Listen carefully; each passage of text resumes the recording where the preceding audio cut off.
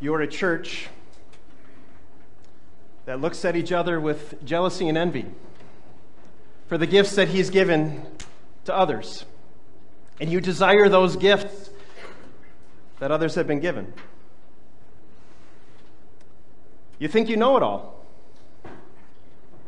That you don't need to hear the Word of God on a regular basis, that you've learned it all and you're good. You think serving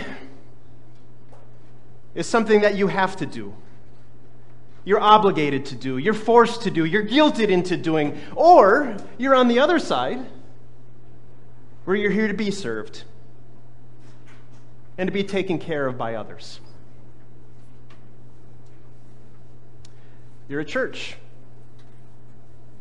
that has become all too comfortable with sin. Sin in your own life, sin in the relationships of people around you, and you don't say anything about it. You don't do anything about it. You're just letting it fester. You're a church that doesn't stand in awe and respect and treasure the gifts that God gives you, the gift of the Lord's Supper, that you aren't here at every opportunity you have to receive that Lord's body and blood for the forgiveness of your sins. It's just something that's just not important to you at all, that you despise. You're a church with a whole lot of problems, a whole lot of sins. A church that's a mess.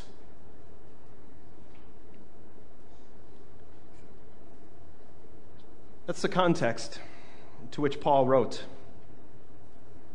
to the Christians in Corinth. The church was a mess. They were jealous and envious of one another's gifts. They were serving in order to be noticed, or because they had to, or they were happy to let other people serve them. They let sin dwell among them and the lives of their family members and didn't do anything about it. They were abusing and misusing the blessing of the Lord's Supper. The wanting to hear God's word and continue to grow in their faith was not there. And that's why Paul wrote this letter of 1 Corinthians, to point out these sins with a pastor's heart, a shepherd's heart, so that he could lead them to repentance. And it's within this context of all of this sins, all of this mess that's going on in this church, that Paul is led by the Spirit to write the words that are before us this morning. Words that are so well known, that are so loved, even by people who aren't Christian. Words that maybe you even know by heart. Words that often are used as a wedding text, and rightly so. But that's not the context into which they're written in a wedding or even in a marriage situation. It's to every Christian. Paul says you've been living this way. This is how you've been conducting yourselves in this way as a church. Now let me tell you, let me show you the most excellent way. Listen to what Paul is inspired by the Spirit to write. And yet I will show you the most excellent way. If I speak in the tongues of men or of angels, but do not have love, I am only a resounding gong or a clanging cymbal. If I have the gift of prophecy and can fathom all mysteries and all knowledge, and if I have a faith that can move mountains, but do not have love, I'm nothing. If I give all I possess to the poor, and I give my body over to hardship that I may boast, but do not have love, I gain nothing. Love is patient. Love is kind. It does not envy. It does not boast. It is not proud. It does not dishonor others. It is not self-seeking. It is not easily angered. It keeps no record of wrongs. Love does not delight in evil, but it rejoices with the truth. It always protects, always trusts, always hopes, always perseveres. Love never fails. But where there are prophecies, they will cease. Where there are tongues, they will be stilled. Where there is knowledge, it will pass away. For we know in part and we prophesy in part, but when completeness comes, what is in part disappears. When I was a child, I talked like a child. I thought like a child. I reasoned like a child. When I became a man, I put the ways of childhood behind me. For now we see only a reflection as in a mirror. Then we shall see face to face. Now I know in part, then I shall know fully, even as I am fully known. And now these three remain: faith, hope, and love. But the greatest of these is love. These are God's words. There are many ways that you can live your life. There are many ways that you can go, many ways that you can look at what your life is all about. And often they revolve around what's good for me. How I can put myself before others. How I can get ahead. And that's exactly what was happening in this Corinthian church. And that is what so easily can happen among this Christian church. But Paul says there is a better way. There is really what he says the most excellent way. And that is to love. Now, that word love is so overused and even misused in our English language, isn't it? And it's true that there are many definitions of love. Even within the Greek language, there are different words for love. There's the romantic love, there's the friendship love, but this love here that is used 9 times in these verses is a deeper love than that. The love that we are to have for one another, the love that is to permeate every area of our lives, what our life is supposed to be about, the most excellent way of loving is the love that doesn't think of self at all. The love that always puts everyone before ourselves. In Greek, it's agape. It's a love that is selfless, a love that is unconditional, a love that says, I love you no matter what. It's a love that is patient and kind. It's a love that doesn't envy. It's a love that doesn't boast. It's a love that is not proud. It's a love that doesn't dishonor. It's not self-seeking. It's a love that is not easily angered. It's a love that keeps no record of wrongs. It's a love that does not delight in evil but rejoices in the truth. It protects, it trusts, it hopes, it perseveres, it never fails. That's the love that every Christian is called to have for every other human being. And not just the people that love us, not just the people that are closest to us, not just the people that deserve it in our eyes, but everyone. To love selflessly. Paul says this is the most excellent way. And he describes for us what this looks like if that love is not present. That we can do all these wonderful, great things. We can give everything we have. We can give all of our possessions to the poor. We can give of our time and our abilities. We can even give our life, but if there is no love there, it's nothing. We gain nothing. It's just a resounding gong or a clanging cymbal. It's just noise if it isn't motivated by love. You see, because love is not just an action. Love is not just doing things. Love is the spirit in which we do it. A parent can do all sorts of things for their kids and do it in a very unloving way.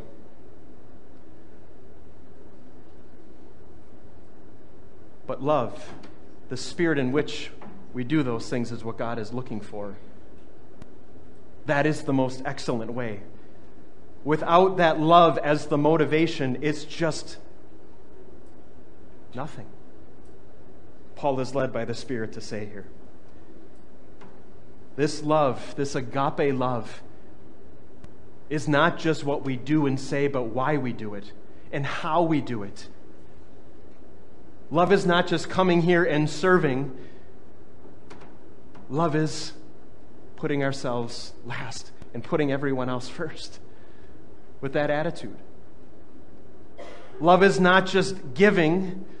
Love is saying, everything I have belongs to God. And how can I not give of what I have been entrusted with? Love is not just saying, forget about it, don't worry about it, and holding a grudge. Love keeps no record of wrongs. The selfless love is the most excellent way. This selfless love is more than just action. It's the spirit in which we do it. And Jesus says, he said it in our gospel lesson, people will know who you are by how you love. And conversely, how you don't love. You show yourself to be his disciples by how you live your life. Not just what you do, but how you do it and why you do it. And what is our life showing? What is your life reflecting? What is the life of our congregation reflecting to the world? Is our love present? Are we showing who we are by our love for one another, by our love for the stranger, by our love for those in this world? Do people know us by our love? And you look at this list, you look at what the definition of this agape selfless love is that we are called to, this most excellent way, and say, yeah, that sounds wonderful. I'd love to receive that kind of love, and that'd be great to give this kind of love, but who can love like this?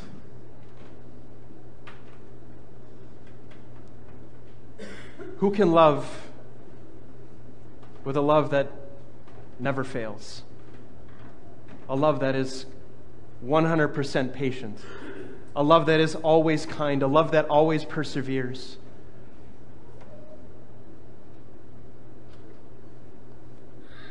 There's a passage in 1 John chapter 4 that says, God is love. God is love. It's God equals love. Who can love like this? We look and we see a list of failures. We look and say, how could I ever even love the people closest to me like this? But yet, this is the love that God demonstrates to us. That God is patient. That God is kind. That God does not dishonor. God is not self-seeking. God is not easily angered. God keeps no record of wrongs. This love is God. Because God is love. This love can only be seen in what our God says right here, and that he does. And it's not just what he does, but why he does it and how he does it. That God himself didn't just say, I love them, but because he is love, he becomes love in flesh for us. And when we look to the person of Jesus Christ, we see love in human flesh. We see perfect love for sinners. We see love that forgave all the way to the end. We see love that was willing to suffer hell and die for sinners like us. We see love that always perseveres, that always protects, that always trusts. A love that will never, ever, ever fail. It's in God alone that we see this kind of love, this agape love, this love that God gives us. And it's true that we know this love in part. Right? Paul says here that we only get to get a little taste of what that love is. Just shadows of it, just in part, he says. But as we grow in our faith, as we mature. He says, when I was a child, I talked like a child and I reasoned like a child, but I put childish ways behind me. So too, as we mature in our faith, as we grow up in that love of Christ, as we know that love more and more and more, then when we experience that love and know that love that God shows to us perfectly and endlessly, then that love in our hearts can overflow into our lives. Then that most excellent way can be our way. The way that God has first loved us. To know that love, to remain in that love, and then to be able to live that love. And to our confirmands this morning. This is a big day for you. This is one of the biggest days of your life.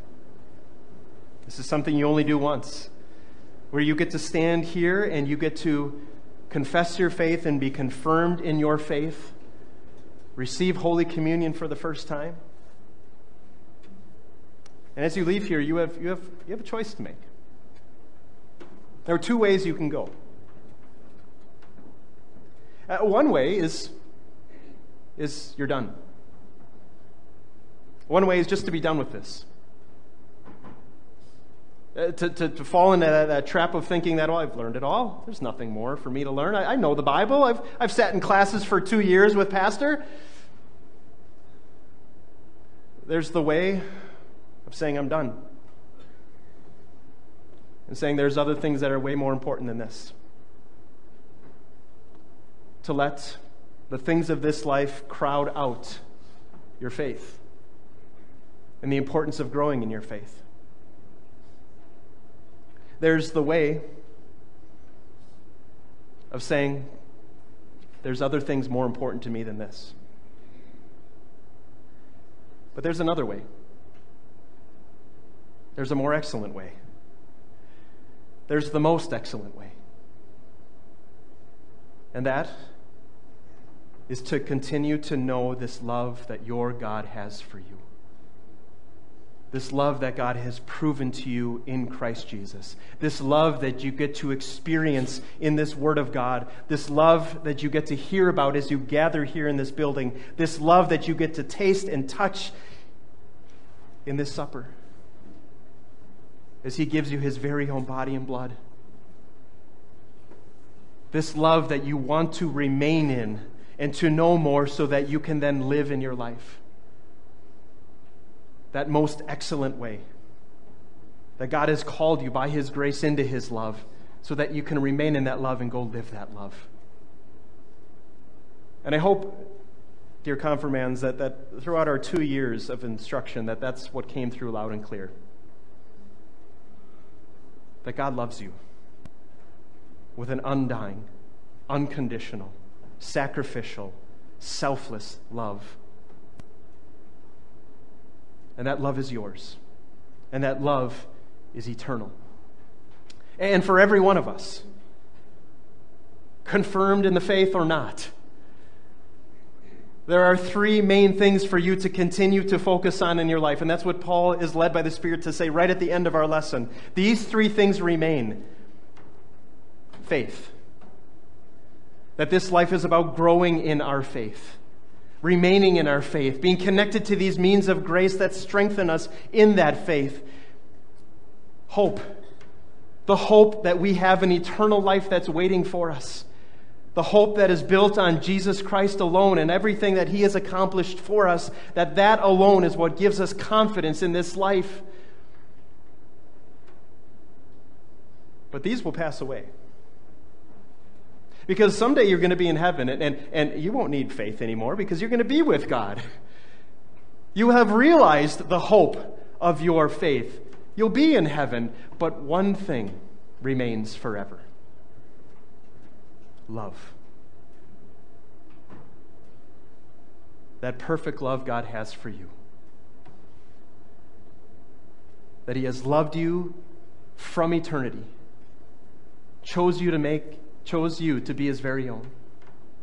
He loves you right now as He continues to pour out on you every spiritual blessing through Christ Jesus. And that love lasts forever.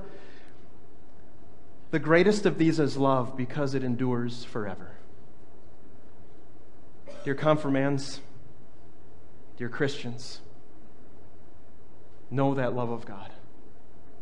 Live in that love of God. Remain in that love of God. Go and show the world that love of God. That is the most excellent way. God grant it. Amen.